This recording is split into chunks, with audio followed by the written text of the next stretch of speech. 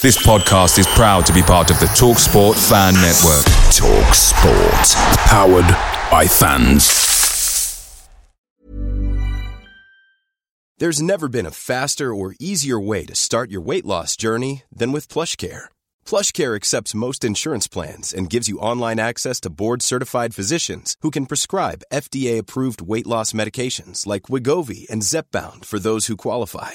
Take charge of your health and speak with a board-certified physician about a weight loss plan that's right for you. Get started today at plushcare.com/weight loss. That's plushcare.com/weight loss. plushcare.com/weight loss.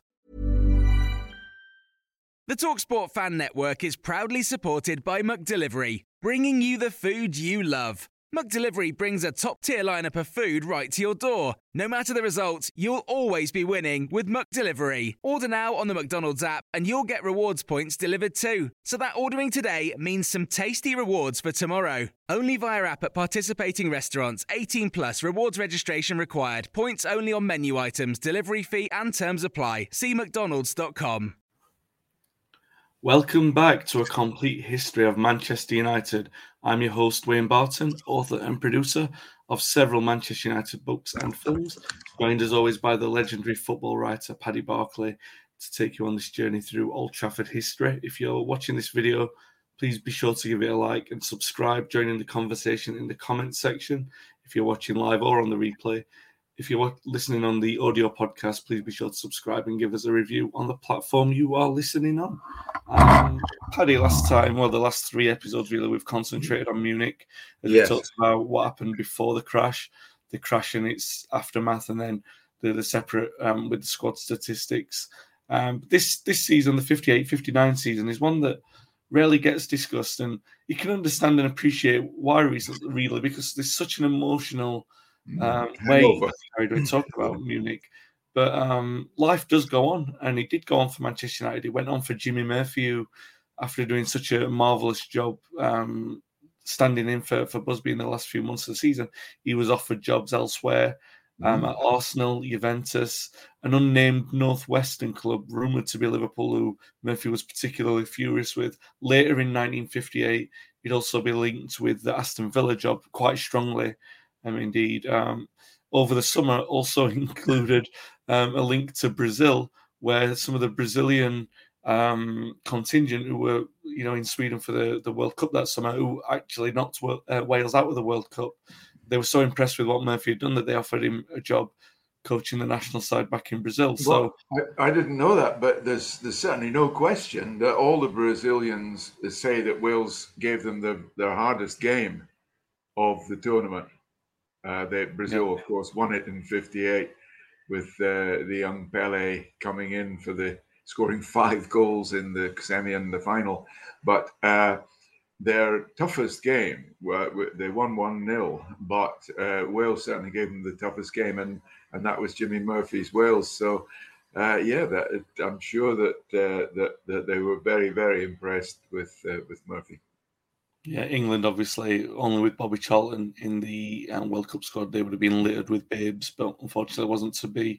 And they were knocked out after a group playoff.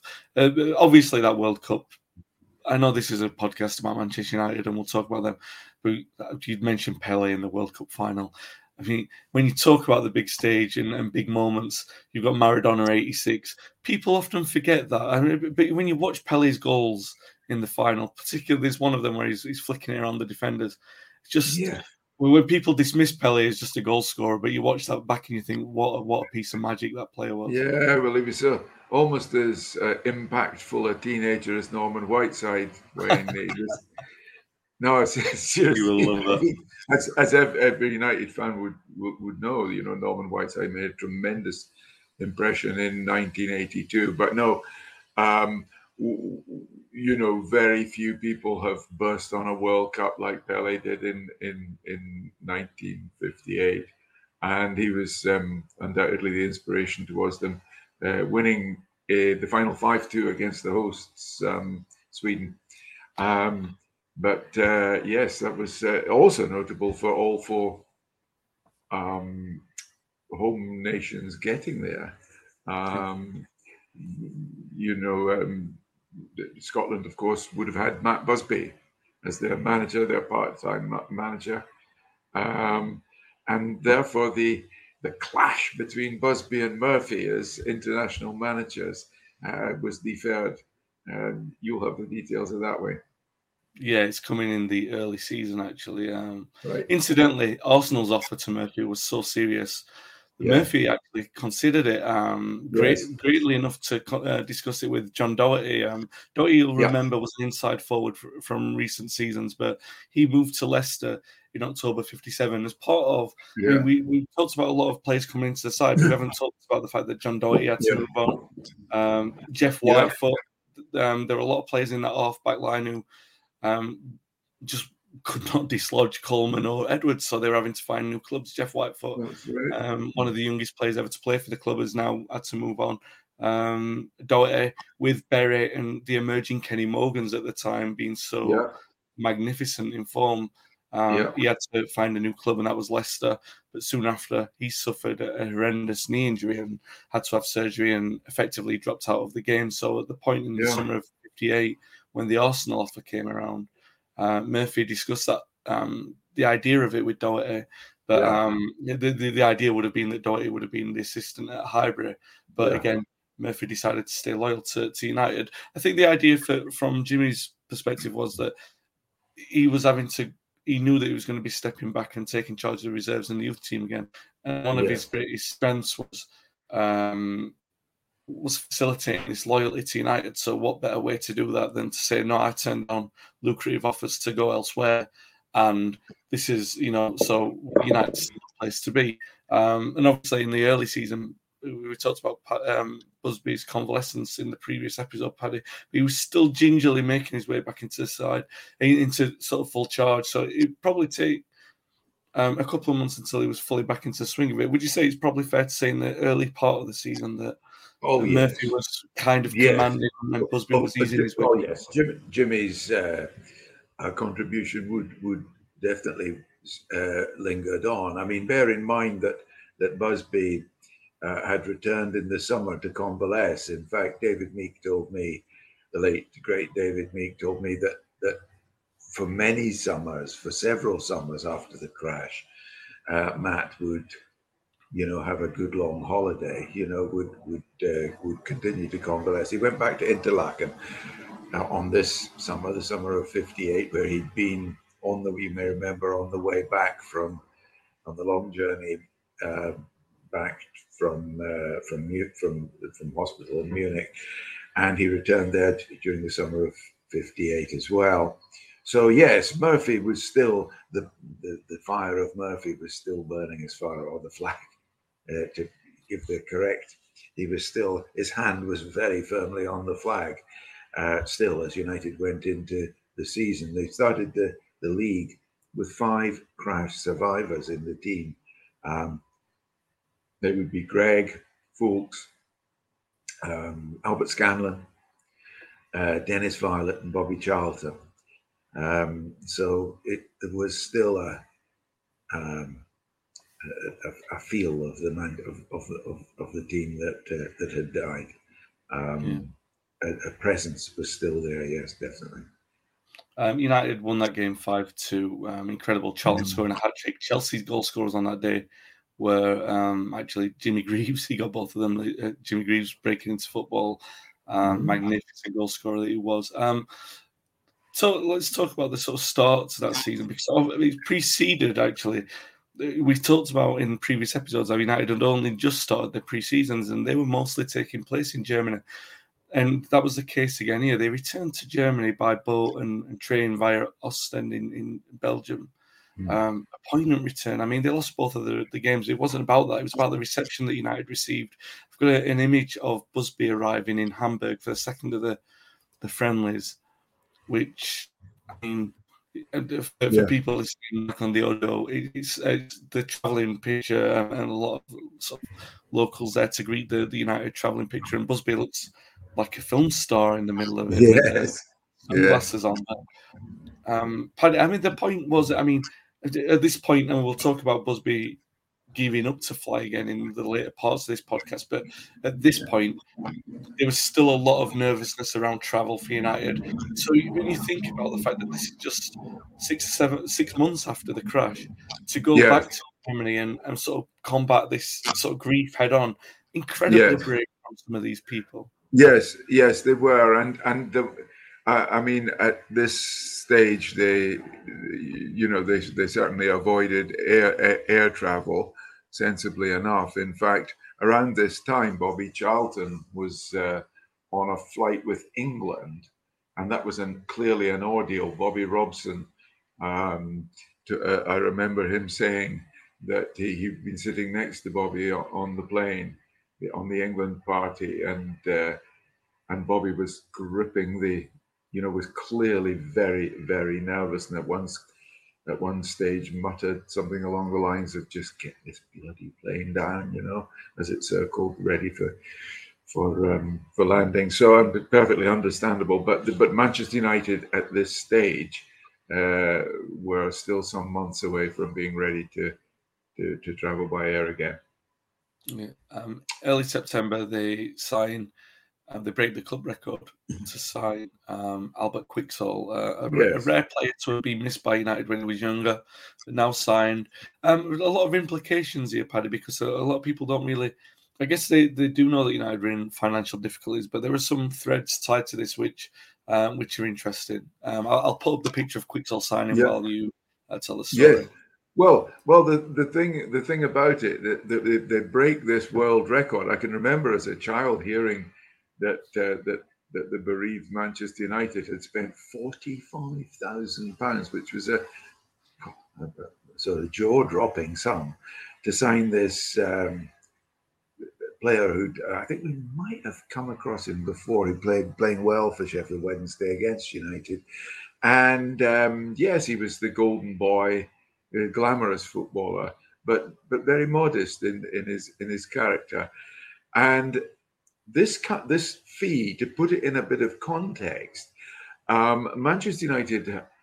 I mean, it seems ridiculous to talk about money in the context of Munich, but the point is that they did lose, an untold riches in the players who perished, and they were underinsured.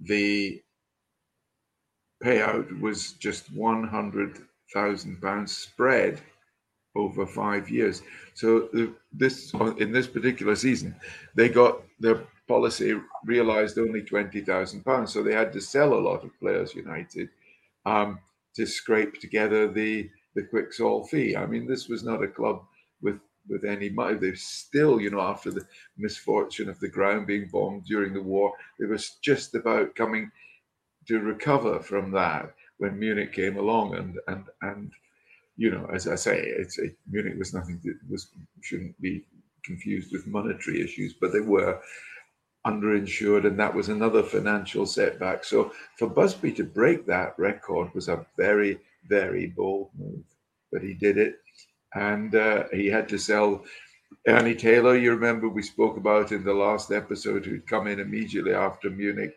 veteran from midfielder from Blackpool. He went.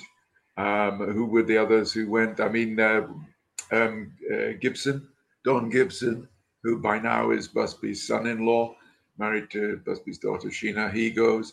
And there were others, weren't there? There were Kenny Morgans went.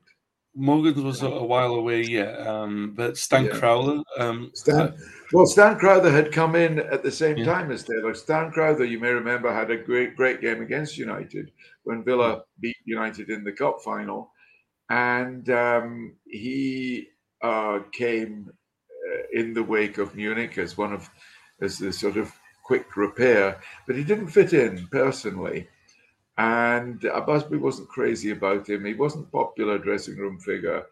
And what helped, he was a wing half midfield player, and what helped Busby to get rid of him, to sell him, was the emergence of Wilf McGuinness. Yeah. As a serious player. in midfield, and again a wing half, local boy, and really no one connected with Manchester United needs any introduction to him. But he was a young player seizing his opportunity, so that helped. Busby knew he could get rid of Crowther because Wilf was showing such promise and such grit, all the qualities that Crowther had been bought for. Yeah, McGuinness had been injured just before Munich, so if he'd have been fit, there's every chance that Crowther might not have even been signed anyway. The other player, we talk about Crowther and the sort of behavioural aspects of it. The same could be said for Colin Webster. He'd been brought through the club, and I know it's been signed at an early age, not necessarily. Sorry, I beg your pardon. It was Colin. I said Kenny Morgans instead of Colin Webster. Of course, that was wrong. Yes, Colin Webster, another player who could play through the middle or wide. Again, there were personality problems there. Busby didn't like him, and so he was sold as well. Incredible, really. Taylor and Crowther gone before the end of the calendar year.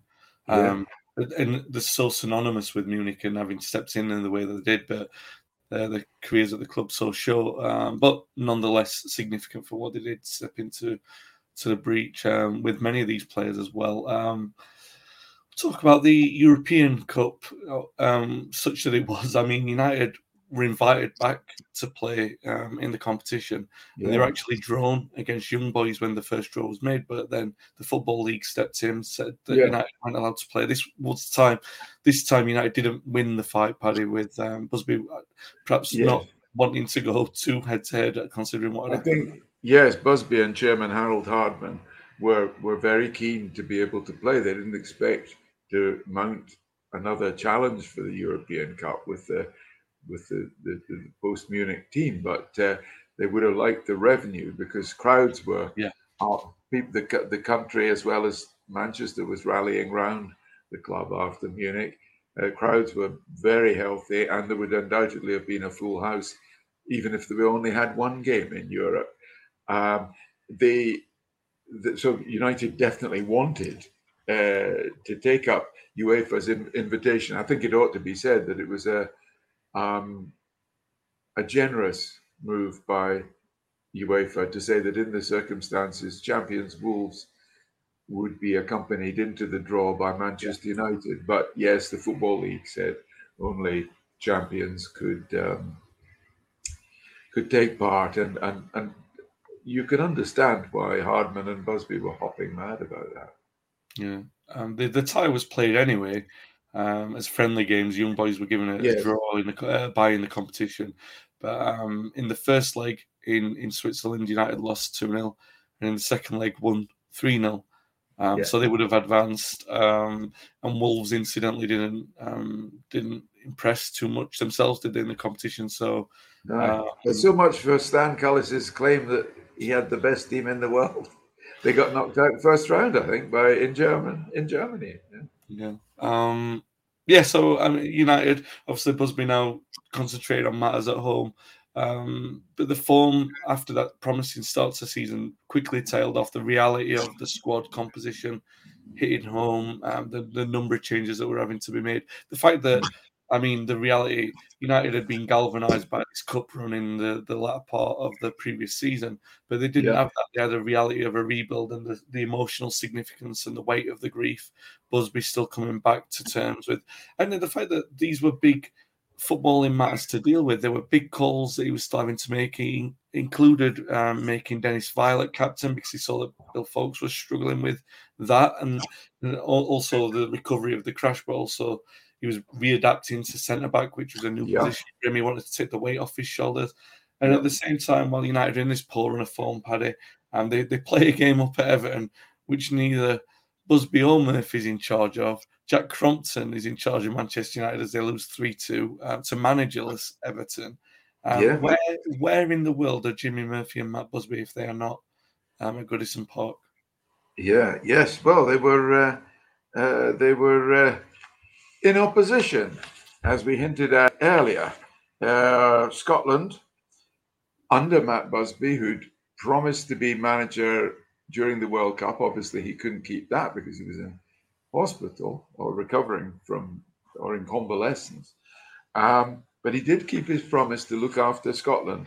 And he went off to Cardiff, where Jimmy Murphy was lying in wait as his opponent for once. And Busby gave an international debut that day down in Cardiff to an 18-year-old whose name was Denis Law. And he was at that time playing towards the bottom of the second division with Huddersfield, managed by Bill Shankly. And in another bold move, he gave the Scotland captaincy to a 23-year-old called Dave Mackay. So further evidence of Busby's excellent judgment of a footballer in the promotion of those two young men. Law underlined that by opening the scoring. Scotland won 3-0. So Busby 3, Murphy 0. However, when they made their separate ways back to Manchester, their pleasure was, or at least Busby's pleasure, and perhaps Murphy's frustration, was diluted by the news from Goodison. Jack Crompton had been in charge. United lost 3-2 to a lowly Everton, as you rightly said, managerless, because they were waiting for Johnny Carey, United's old captain, and Busby's trusted lieutenant on the field. Johnny Carey had started his managerial career at Blackburn Rovers, and he'd now been attracted by Everton. But while they were waiting for him, they did have the rare joy of beating United 3-2. Questions were being asked.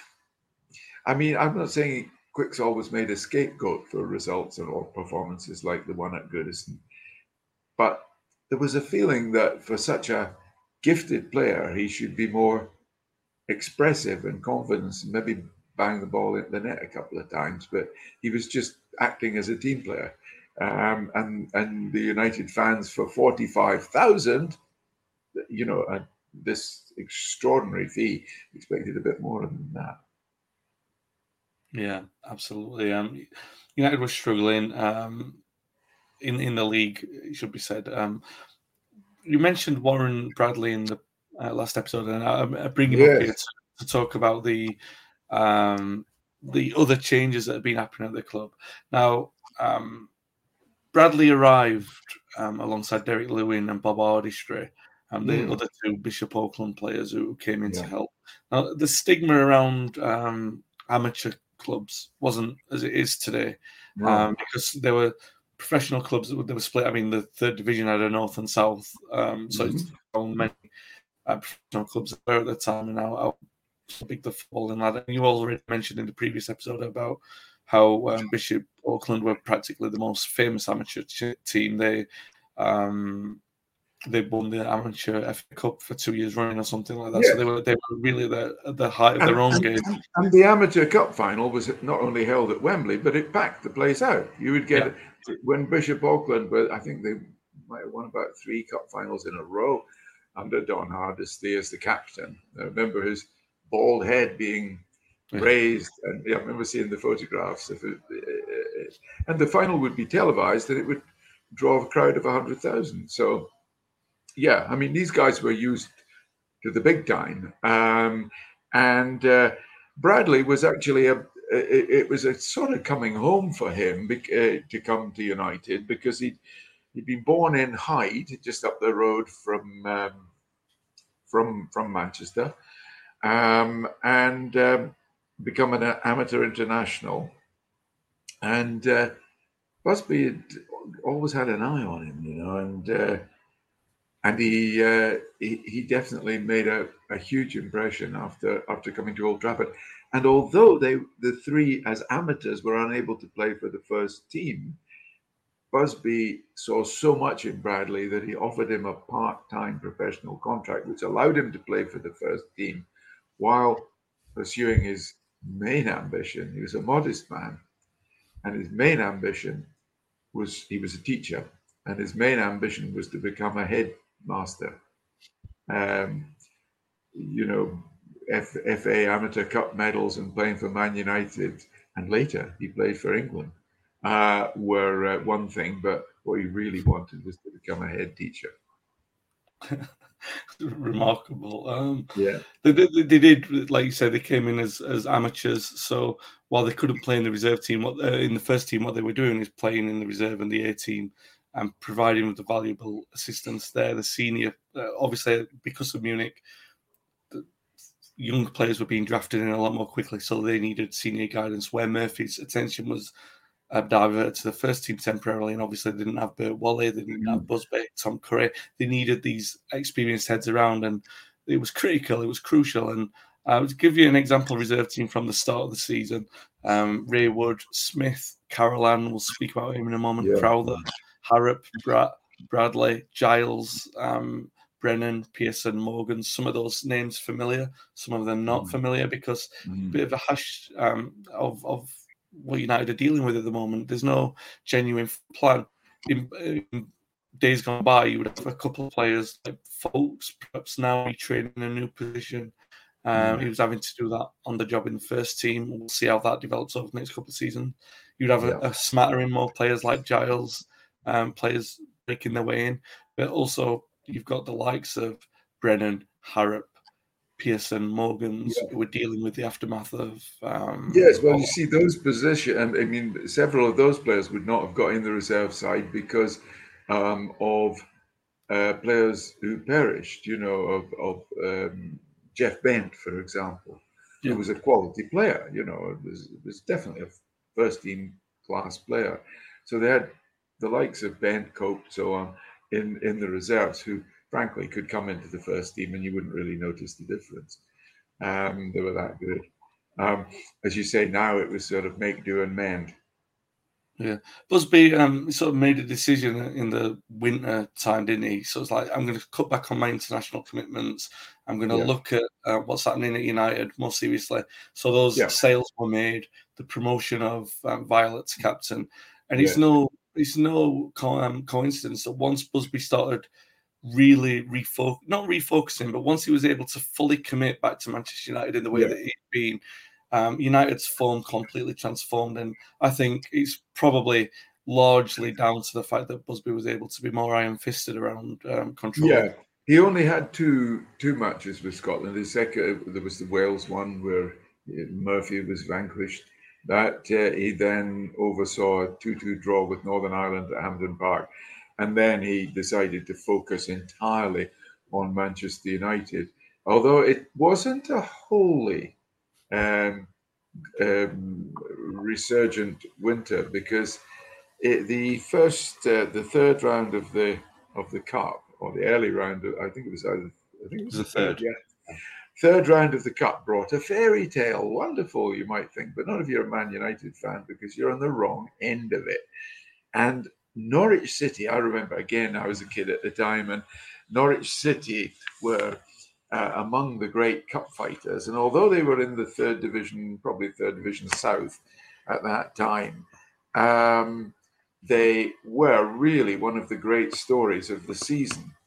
And their run, which got to the semi-finals, well, a third division team getting into the semi-finals, they knocked out United at first at Carrow Road, and they also knocked out Tottenham on their way to the semi-finals.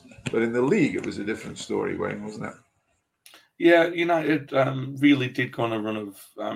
they went unbeaten for a few months, actually, as Busby did take full control back again. And at that point, because they'd started the season so poor, I mean, there's a run where they lost 6 in 8, so they were never... And they were down in 15th at one point.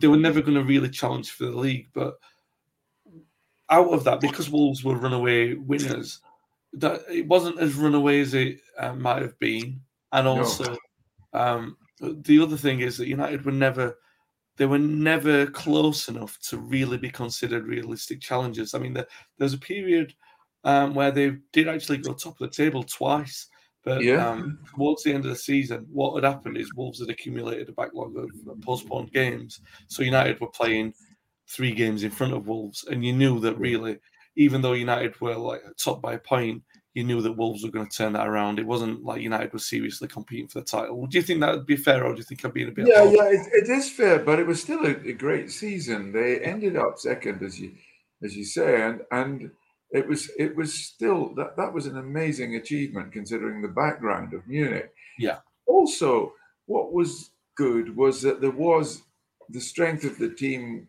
was the attack.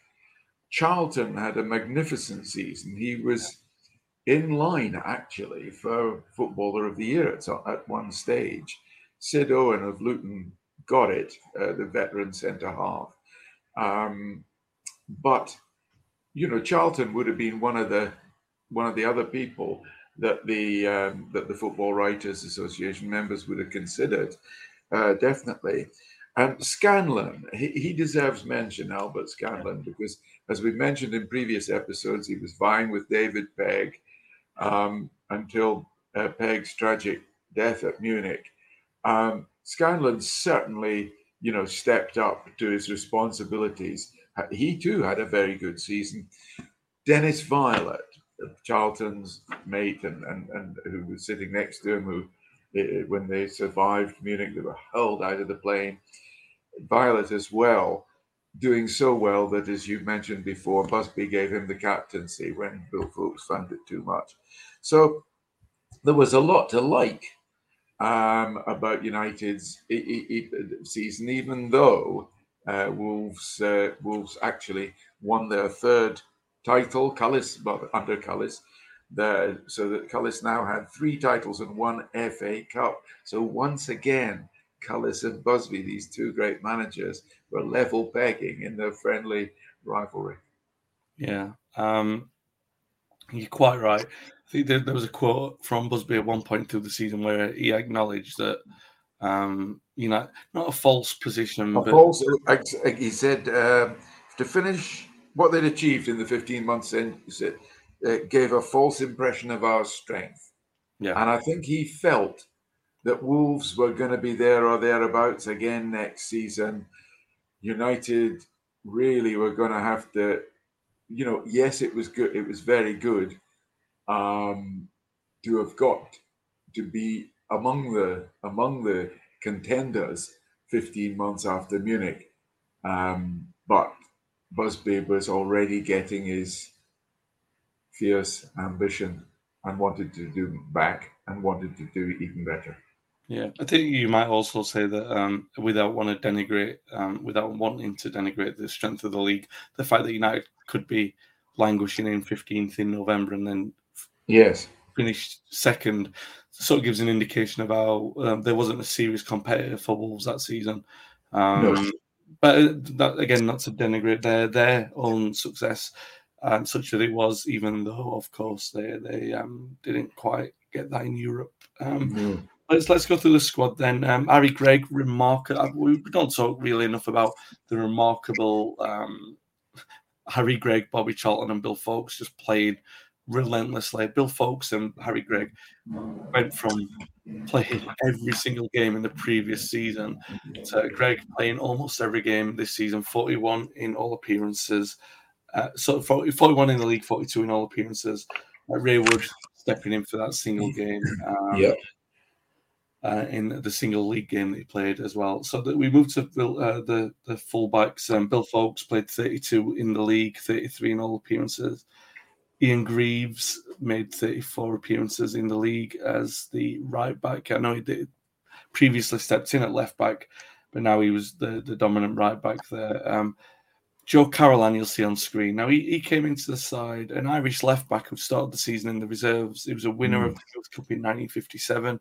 Obviously, now, because of the decimation of that left-hand side of the team, he had an opportunity to get into the side. And another of those infamous positional shifts, Paddy started as a half-back. That was his position in the Youth Cup. But now his left-sided prowess really helping the first team he made. 23 appearances in the league, 24 in all competitions. Shea Brennan, as you remember, just makes one single league appearance this season as he, again, we're talking about the emotional toll of the disaster as much as anything. the players just sort of taking a little bit. Busby and Murphy doing a wise job by keeping some of the players out of the spotlight, as we'll come across a few of them in a moment. Ronnie Cope coming into the halfback line. I'll put the tactics up in a moment. He played in a number of games, 32 in the league, 2 goals, 33 appearances in all competitions. Stan Crowther, just 2 appearances in the league before his departure. Mostly he was playing in the reserves after the turn of the season. The halfback line was dominated by Freddie Goodwin and Wilf McGuinness. Goodwin, right half. Imagine the difficulty that he had to. I mean, he was basically filling Eddie Coleman's boots and played a single game in the league that season, scoring 6 goals every single game in all competitions. Actually played against Norwich as well. Bobby Harrop, remember from the last episode, he stepped in for 5 league appearances. McGuinness making 40 appearances in all competitions, scoring a single goal, 39 in the league. We'll move on to the forward line now. Warren Bradley, as we already discussed earlier on. He impressed in the reserves so much that, as Paddy said, Busby was forced to give him this part-time professional contract in November. But he had to take a job as a teacher to supplement his income. And he did say, all I wanted to be was a head teacher. So he did achieve that ambition, by the way, by 1968, by which time, as Paddy said, he'd played for Manchester United and England. If there was a concern about him because he was 25, why didn't he ever make it into the professional game before? There was a little bit of concern that 5'5", he was a little bit short to be playing in the front line. Also, that there was a bit of an injury worry with his knees sometimes, but United had already had a short outside right in Johnny Berry, so they would have no problems with that. He was a magnificent, mature stand-in for Johnny Berry, and Kenny Morgan's on the right. Morgan's falling victim to Munich being too much for him. Morgan's played only 2 appearances in the league that season. Reg Hunter was the other deputy on the right-hand side. He played 1 single appearance. Another FA Youth Cup winner. He was given a chance on December 27th against Aston Villa. United lost. They won 2-0. So he did a little wrong, you would presume, but it did turn out to be Reg's only appearance for the club. Warren Bradley, by that point, coming and being the senior player on that side of the pitch. The other forwards, Alex Dawson, we mentioned him in previous episodes. Just 11 appearances this season and 4 goals. And we talked about how incredible he did in the months after Munich. This, again, I think, just a sign that the emotional toll on a player like him. And Mark Pearson, 4 appearances in the league and a single goal.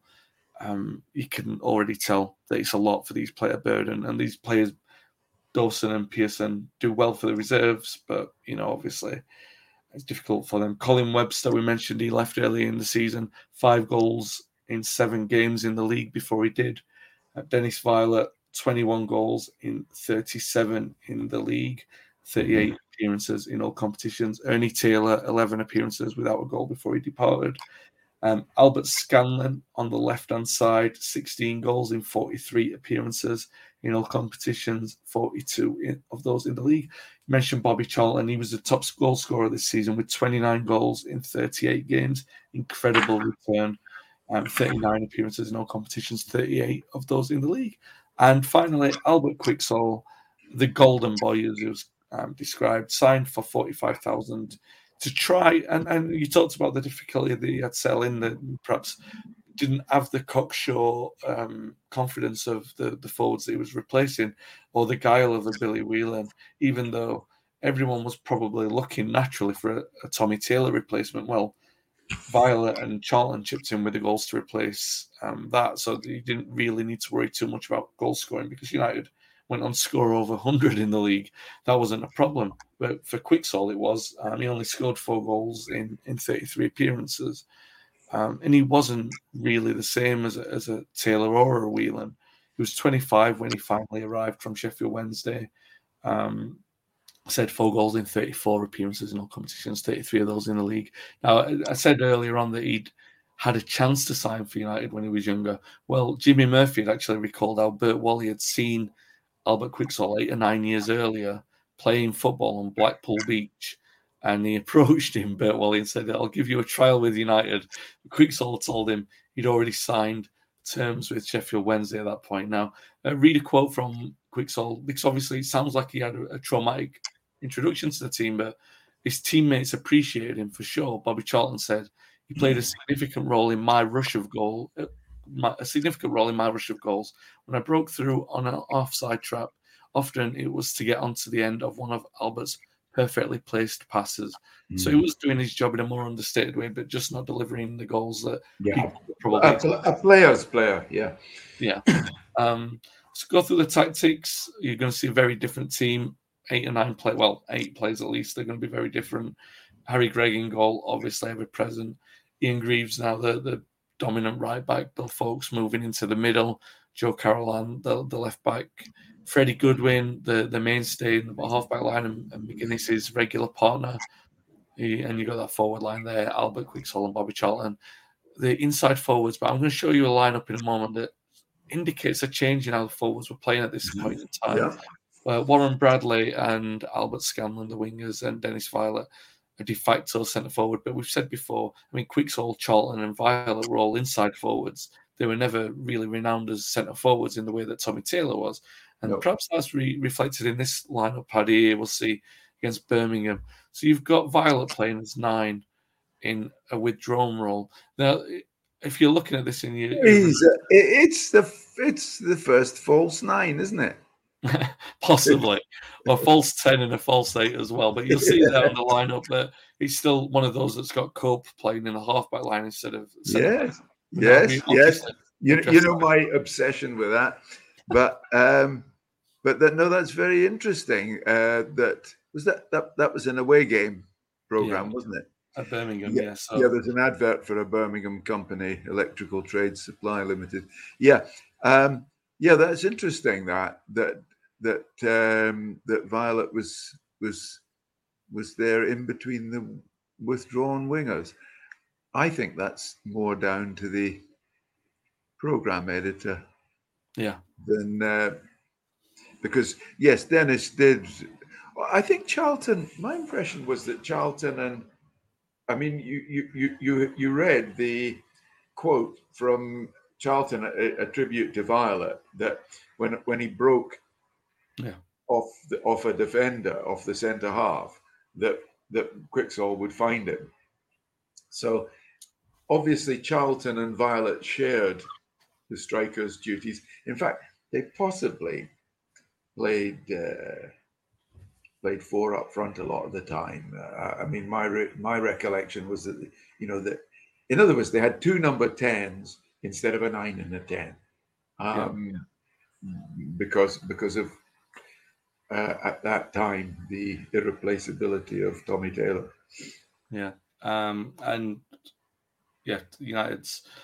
It's one of those things. Well, because they were all inside forwards, or nominally known as inside forwards, but they were goal scorers. You've just read out Violet's scoring, which was more than a goal every other game. That's a striker's return, not an attacking midfield player's return. So those Charlton and Viollet would have interchanged. Both would have been expected to chip in with lots of goals, and to be fair, they did. Absolutely. The administration for this season, the United Review remains the same as it ever has. The handshake on the front there. Yes. United's colours still remain red, white, and black, and now the blue away strip has more or less been done away with, and United predominantly playing white away from home. The average attendance at this for this season at Old Trafford was 53,258.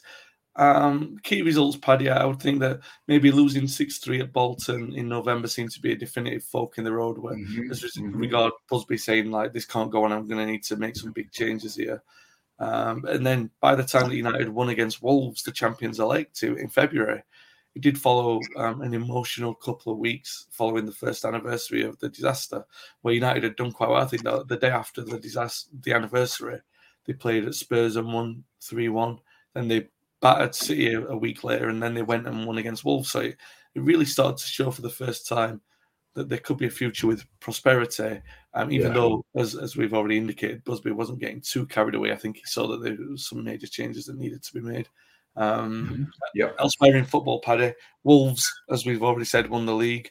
Rail went on to win another European Cup, so kind of rinse and repeat, really. Their eras of domination continuing and obviously Brazil winning the World Cup in the previous year, which was the start of their glorious dynasty in football, with Pelé leading it. So that's United's first season after Munich. We're covered as comprehensively as we possibly could, really. If you're watching this video, please give it a like and subscribe. Join in the conversation in the comment section. Even if you're watching on replay, we'd like to get back and discuss the season with you. If you're listening to the audio podcast, please be sure to subscribe and give us a review on the platform you're listening on. Thanks for watching. Thanks for listening. We'll be back next time to discuss the United's 59-60 season. Away days are great, but there's nothing quite like playing at home. The same goes for McDonald's. Maximise your home ground advantage with McDelivery. Order now on the McDonald's app. At participating restaurants, 18+, serving times, delivery fee and terms apply. See mcdonalds.com. This podcast is proud to be part of the TalkSport Fan Network. TalkSport. Powered by fans.